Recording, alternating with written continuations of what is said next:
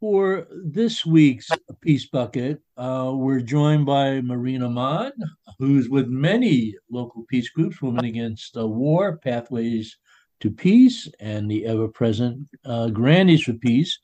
And I saw Marine recently being covered, participating at, I guess, the Bethlehem's Neighbors for Peace event as part of the United National Anti-War Coalition Day of Action around calling for peace and then the war in the Ukraine. So we thought we'd ask Marina on to explain, what are some of the points that your groups and Code Pink have been raising about, how do we stop this brutal war that's taking place in the Ukraine? Well, good morning, Mark. Thanks for asking me to share some thoughts.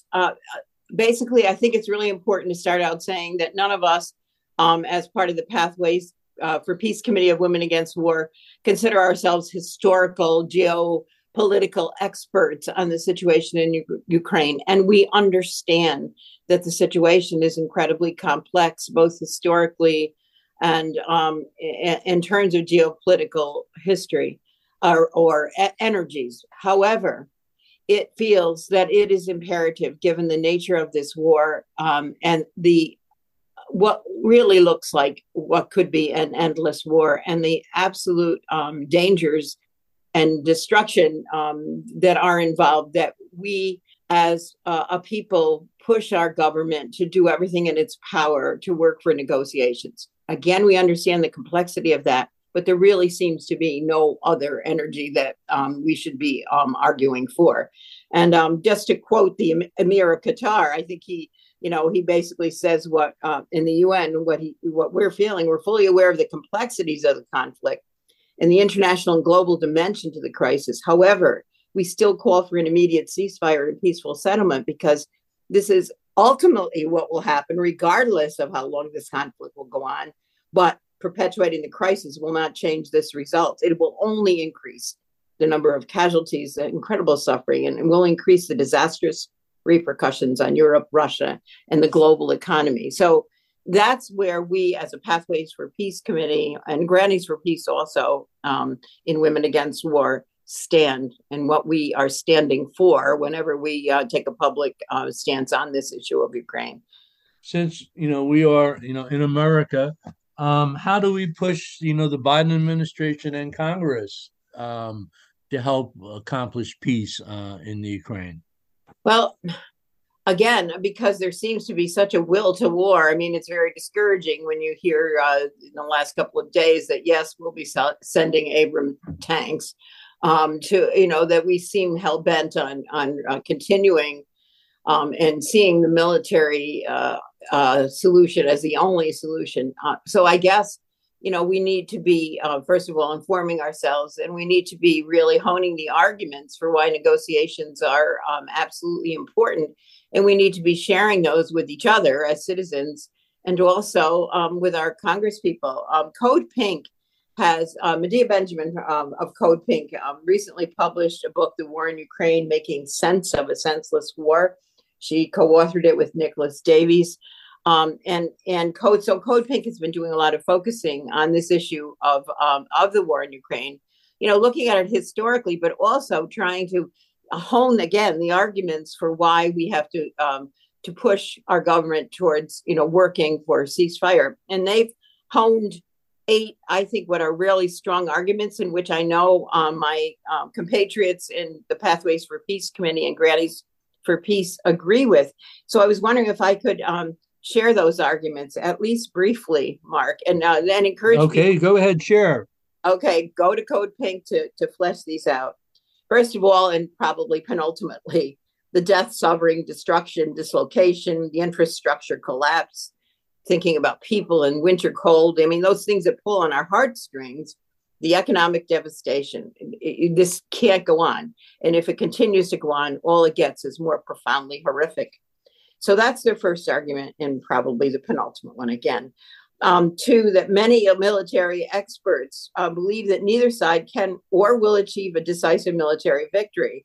And they quote a number of military experts, including the Ukraine's military chief of staff, who says, without absolutely a horrific increased level of destruction and casualty, there will be no military solution. And they quote the chair of the Joint Chiefs of Staff, Mark Milley, and they quote many French and German military experts. So basically, that there will be no military solution ultimately. That their third argument is that the Republicans in Congress more and more grow restive in terms of supporting the war, and with more military aid, more money, more endless expenditure of resources that we need in this country desperately. And so that support will erode. And so this is a good moment for us to look at negotiations as the only ultimate solution. Their fourth argument is that the impact on Europe, the skyrocketing inflation, the crippling squeeze on energy supplies, that there's a growing war weariness. And polls in Europe indicate that people are more and more growing disenchanted with this war, or experiencing what the Germans call war weariness. And so again, there's an energy there in Europe to sue for renewed efforts for diplomatic solution, and that we should join that energy. They also argue that the UN General Assembly, there's 66 world leaders who are on record who have argued for peace talks, so that there's this global energy towards negotiation and to ending the horror of the military solution that we seem to have brought as our only one. They argue also for the environmental impact, that it's horrific. It can't go on. It just adds to the challenges of climate change. And included in that is the danger of radioactive release from nuclear power plants. They say the Nord Stream pipeline sabotage created a methane emission that's equal to 1 million cars in a year. At some point, the sanctions on Russia energy triggered justification for further rather than less development of the fossil fuel industry. So all of the crying out for solution climate change issues are being exacerbated and increased because of this war in Ukraine. And therefore, they argue, again, that's a strong reason why we have to move towards negotiation. They also talk about their seventh reason is the global impact economically is severe. And in addition to the effect on Europe, we're robbing the investment that we need to make and to eradicate poverty, the economic inequality in the world, the impact of climate change, that the global economic effect of this war is untenable and unsustainable, and just moves us backwards in a point where we need to be moving forward on solution to these problems that we could solve if we invested and had the will that we seem to have for war in Ukraine, if we could invest that in peace and sustainability. And then finally, and perhaps powerfully, they argue that the danger of nuclear war, along with many other people who are arguing this, between the world's two greatest nuclear powers is real. There is an existential danger that if Russia is back to the wall in terms of losing this war, in terms of a military solution, would in fact revert to, or some accidental event could move us to a nuclear conflagration. The two-part question. Some people in the United States support the right, the United States military to send weapons to Ukraine, the right of defense. How do you respond to that? And then also, if people want to get more information, how can they do this in 30 seconds?